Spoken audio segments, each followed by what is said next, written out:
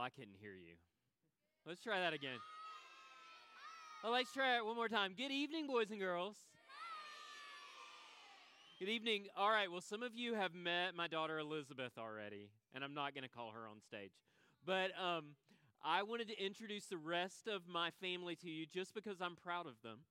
So this is my wife, Megan, and then on the far left is our oldest daughter, Rachel, who's 14 now, and then Elizabeth, and then giggling and not looking at the camera is our daughter, Lucy. So this is our family. And I wanted to put the picture up there, first of all, because I love my family and I'm proud of them. And secondly, just to tell you that we are a Lego family. Yeah. How many people, raise your hand if you like Legos. We love, you can go past the slide now, but we love Legos in our family. And one thing I've discovered over the years as we have played with Legos is that my Lego creations always come out better if I make a plan before I get started. So, let's say, for example, I wanted to use these blocks and make a castle. I could start with a little yellow block and then go here and then here. No? Oh, okay. So which one should I put on the bottom? Red. What should I put next? Excellent. And then, okay, great. Perfect. And now it actually looks like a castle, right? Yeah, there you go. Perfect. And, when you buy the kits, the Lego kits, they come with a lot of Legos, but what do they also come with?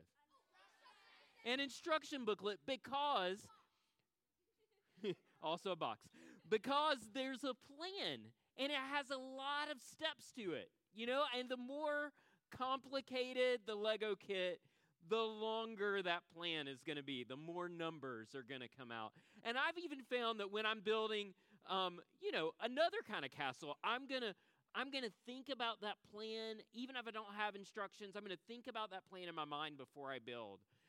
Maybe I want to go through our big Lego bin and find all of the gray blocks for the castle walls, and then I'll find the purple roof pieces to put on top, and then I'll find all of I have girls, by the way. Then I'll find all of the princess banners and flags and things to put on the walls of the castle. And then I've built a full castle. And it's not just Legos that we need a plan for. We also need a plan for all kinds of things in life. Let's say we're going to plan a party like a luau. You want to make a plan. You want to come up with a list of games to play at the party. You're going to come up with music for the party. You're going to come up with your different outfits and attire to wear to the party. You make a plan. Some of your parents probably every week make a meal plan. Have you ever done that with mom and dad? And then you make a grocery list. Here's the meals we're going to eat this week. Then here's our grocery list and what we need to go to the grocery store or order from online or pick up to be delivered, whatever, to go and get our groceries for the week so that we can eat. And your teachers, some of you are going back to school in a few weeks. I'm sorry to be a bearer of bad news. But do your teachers just get up and teach whatever comes to their mind? Please say no. All right. No, they make a plan. They make out a lesson plan. Well, tonight, we're going to learn from the Bible about the very best plan, God's plan for our world, past, present, and future. Here's what we're going to learn. We're going to learn that God has a plan. Can you say that back to me? God has a plan, and his plans are always the very best plans. So let's say that together. His plans are always the best plans. Say that. His plans are all best. Excellent job. Well, tonight and tomorrow night, we're going to learn about God's plan specifically in the book of Daniel. So here's how if you have your Bibles, here's how you find the book of Daniel. It's right here. you open to the center, and sometimes you get to Psalms, and depending on your Bible, sometimes you get to like Isaiah or Jeremiah, but whichever one you turn right, flip pages to the right, and eventually you'll get to Daniel. It goes Psalms, Proverbs, Ecclesiastes, Song of Solomon, Isaiah, Jeremiah, Lamentations, Ezekiel, and then the book of Daniel. And tonight we're going to look at Daniel chapter 2. But a little bit of background before we talk about that. You see, you know this, boys and girls, because we've been learning about it in the morning. That God's people in the nation of Judah worshiped the one true and living God some of the time. And some of the time, they turned away from the one true and living God and worshiped idols like Baal and Ashtoreth and Molech. And God promised the people of Judah that they would be punished for their idolatry. And this morning we heard the story of King Josiah and how when King Josiah found God's word in the temple, he repented, he turned away from his sins, and he sent messengers to the prophet Huldah, and the prophet Huldah said to him, "You will still be punished. The nation of Judah will still be punished. They'll still go into exile, but God has forgiven you." And because God forgave King Josiah, the Assyrians did not conquer Judah. But after Josiah died, more bad kings came, and God sent, instead of the Assyrians, he sent the Babylonians. And the Babylonians conquered the people of Judah, and they took all of the young men and women to Judah and made them slaves. And the king of Babylon's name was Nebuchadnezzar. That guy. Can we say his name together? Nebuchadnezzar. That was a little bit weak. Let's try it one more time. Nebuchadnezzar. King Nebuchadnezzar ruled over all of Babylon. And he wanted the very best of all of the young men of Judah to work just for him. And so King Nebuchadnezzar picked out the very best Judean youths to work for him in the palace. He looked for men who were strong and smart and quick learners and qualified to work for the king. Here's what Daniel chapter 1 verse 4 says. He said he looked for young men without any physical defect, handsome men, showing aptitude, that means they were smart, for every kind of learning, well-informed, quick to understand, and qualified to serve in the king's palace. These young men learned the language and their literature of Babylon. They learned all of Babylon's stories. They learned about all of the great things King Nebuchadnezzar had built, his hanging gardens, his beautiful palaces, all of the nations they had conquered. They learned all of the stories about the Babylonian gods, Marduk, and all of the gods that Nebuchadnezzar worshipped. And King Nebuchadnezzar said, "I want you to become a Babylonian." Well, Daniel and 3 of his friends, Hananiah, Mishael, and Azariah, who sometimes we know as Shadrach, Meshach, and Abednego, were among those youth that King Nebuchadnezzar took into his palace. And over the next couple of nights, we're going to learn about how their lives changed when they lived in Babylon. And it all begins with a dream. One night, King Nebuchadnezzar went to bed, and I don't know if he ate something funny or what happened, but he had a really, really bad dream. In fact, God sent this dream to him, and it terrified him. Here's what the Bible says. Daniel chapter 2, verse 1. In the 2nd year of his reign, Nebuchadnezzar had dreams. His mind was troubled, and he could not sleep. So the king summoned the magicians, the enchanters, the sorcerers, and the astrologers to tell him what he had dreamed.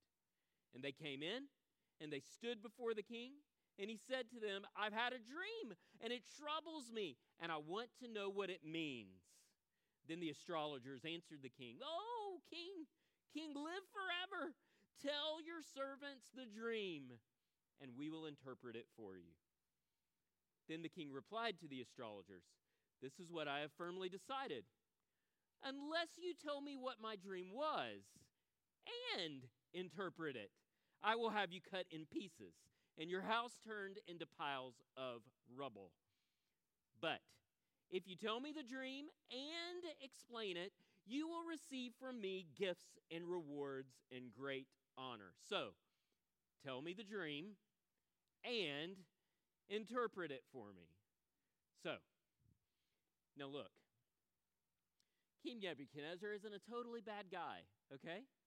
If you're the greatest ruler in the world and you have a terrible dream that frightens you, calling all of your best advisors to give you some counsel and help you through the situation is not bad public policy. This is a good idea. He knew that this dream meant something, and he wanted to know what it meant. But King Nebuchadnezzar was just the slightest bit delusional. You see, he wanted his astrologers and magicians and enchanters and sorcerers to give him not just an interpretation of the dream. He wanted them to read his mind and tell him what he had dreamed. Do you think they were able to do that? No. No man can read another person's mind. He couldn't know what was going on through Nebuchadnezzar's head. And so the astrologers came back to King Nebuchadnezzar and they said, Oh, king, live forever. Tell us the dream, and we'll tell you the interpretation. You see, for the Babylonians, dream interpretation was something they were really, really good at. They loved it. Even today, in the British Museum, we have a book called the Book of Dreams from the ancient Babylonian Empire. And it tells all kinds of things that dreams might mean. If you're sitting on top of a mountain in your dream, then you're going to be a great ruler. If you're driving your chariot and your chariot runs out of control, then you must be battling anxiety. If you are falling in your dream, you're probably having relationship issues, according to the book of dreams. So, so King Nebuchadnezzar knew that these guys already had ways, at least that they pretended, to tell him what dreams meant. But he thought I think this dream is serious. And so to know that you're really able to do this, oh magicians, if you're really magic, I want you to not just tell me what my dream means after I tell you. I want you to actually read my mind and tell me the dream. What do you think the enchanters and the magicians and the sorcerers, all of his advisors, what do you think they said? They said, we can't. And how do you think King Nebuchadnezzar responded? He was calm, right? That's cool. That's cool. He was furious. Furious. His face turned red. I can imagine steam coming out of his ears. And he screamed at them. He said, unless you do, I will chop you limb from limb. He's going to exterminate all of his best advisors, kill them all, and turn your houses into piles of rubble. Right about this point, someone runs and gets Daniel. But before we get there, I want to ask this question. Why do you think King Nebuchadnezzar got mad? Why do you think? Well, yes, they didn't do what he said. Well, let me explain it this way. He had a plan, and his plan didn't turn out the way he thought that plan would turn out, and it made him angry. So, what did we learn at the beginning? God has a plan, and his plans are the very best plans. Raise your hand. You don't have to tell me, but raise your hand. Do you ever get angry? Yeah. Well, so think about this. Think about you're playing with that Lego kit. You're in your room, and you're building a nice, I don't know, Millennium Falcon with your Legos, or a beautiful princess castle with your Legos. And your little brother or sister comes into the room. No, doesn't wreck it. No, I mean, he or she is not being too intentionally mean. But they take the most important piece and they stuff it in their pocket and they run away. How do you feel in that moment? Furious. Furious. Why?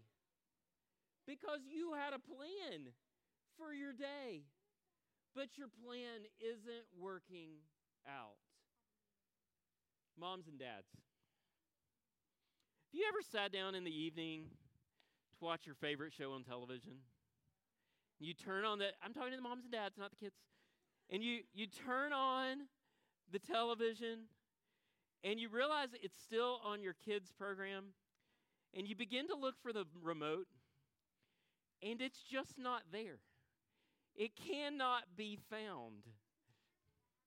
A child has hidden it somewhere. How do you feel? Oh, goodness. The temperature begins to rise. You can feel the frustration coming up. Why? Because you had a plan. I was going to watch the Braves tonight, and my plan is just not working out the way that I planned it. And we can multiply the examples. Oftentimes, anger is a way that you can tell that your plans and God's plans might be slightly different. It reveals to you that there's something going on in your heart, something you want that's different than what God wants in that moment. And old King Nebuchadnezzar, he did not handle it well when his plans were different from God's plans.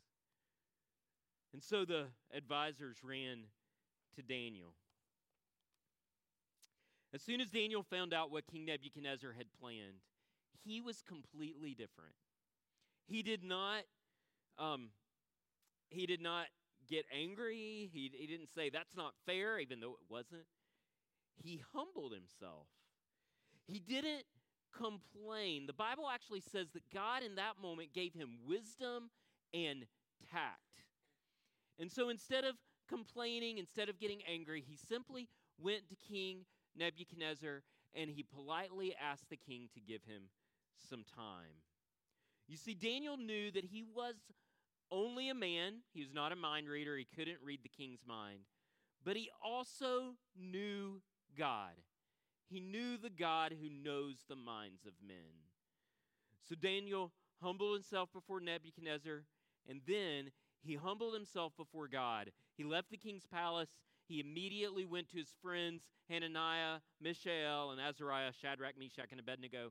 And Daniel asked his friends to plead for mercy from the God of heaven concerning this mystery. Then Daniel went home and he began to pray to God too. And in the middle of the night, God did a miracle. God revealed to Daniel what Nebuchadnezzar had been dreaming about.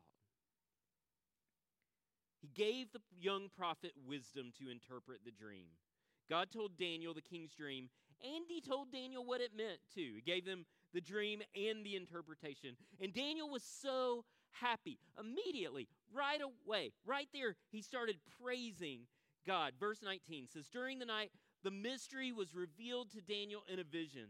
Then Daniel praised the God of heaven and said, praise be to the name of God forever, and ever. Wisdom and power are his. He changes times and seasons. He deposes kings and raises up others. He gives wisdom to the wise and knowledge to the discerning. He reveals deep and hidden things. He knows what lies in darkness, and light dwells with him. I thank and praise you, God of my ancestors. You've given me wisdom and power. You've made known to me what we asked of you. You've made known to us the dream of the king. Then Daniel immediately ran to King Nebuchadnezzar's throne room. And what do you think he did? He started bragging, right? I'm the best. I know the dream and its interpretation. Do you think he did that? No, he didn't brag about himself. He did brag, though. He bragged on God. In fact, the word praise in ancient Hebrew that same word can be used to talk about bragging about yourself. Like someone who scores a soccer goal and says, I'm the man. It can be used for bragging about yourself or bragging about someone else. And Daniel, in that moment, he praised. He said hallelujah and praised God. This is what it says. Daniel said to King Nebuchadnezzar, no wise man, enchanter, magician, or diviner can explain to the king the mystery he asked about. But there is a God in heaven who reveals mysteries, and he has shown King Nebuchadnezzar what will happen in the days to come. Now, here's the crazy dream. Secret, it's crazy. It's a crazy dream. Daniel told King Nebuchadnezzar, while you were sleeping, you had a vision of an enormous, dazzling statue shaped like a man. The head of that statue was made of gold. Its chest and arms were made of silver. Its belly and thighs were made of bronze. Its legs were made of iron, and its feet were made of iron and baked clay. The statue was smashed into very tiny pieces by a rock, one that wasn't cut from human hands, one that started out tiny and then grew larger and larger and larger until it filled the whole earth. That's quite a dream. It might scare me if I had that dream. Then Daniel went on to give the interpretation of the dream.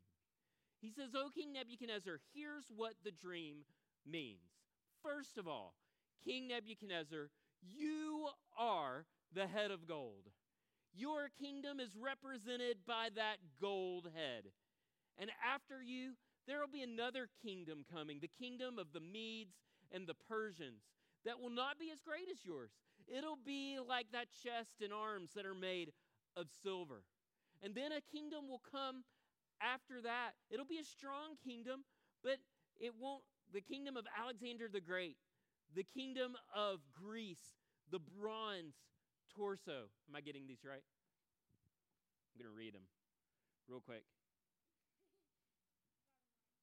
Yes. Finally, there will be a fourth kingdom, one that is strong as iron. And who came after the Greeks? Does anyone know? Rome. That's right. The Romans will come. They will be as strong as iron. And at first, they'll be like solid iron.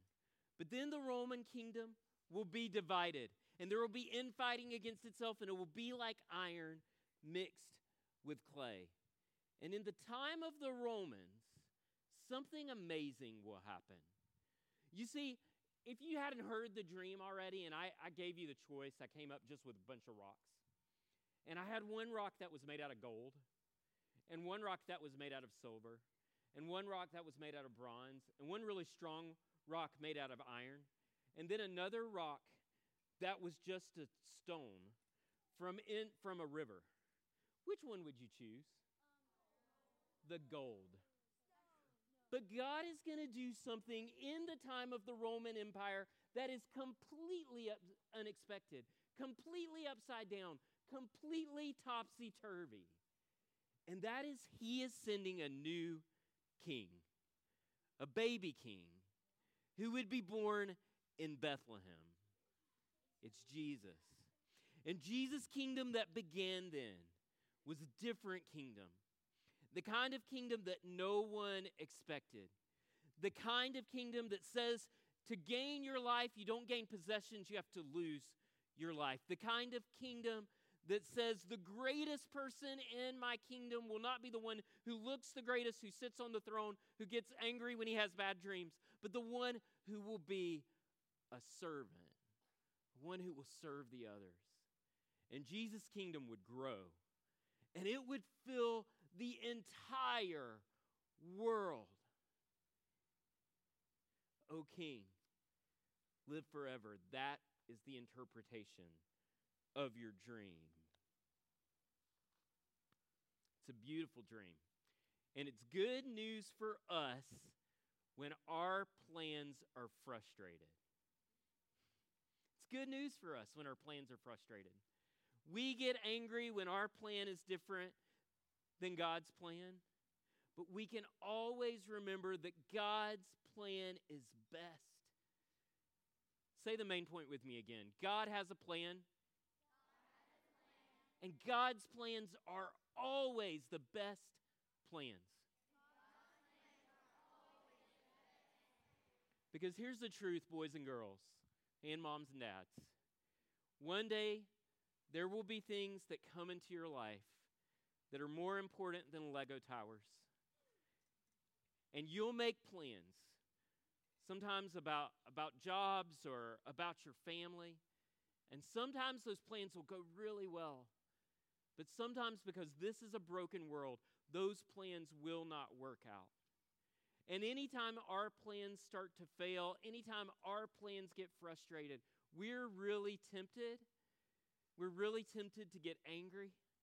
But the good news is that you have a king who is a better king than any of the nations in history, past, present, or future.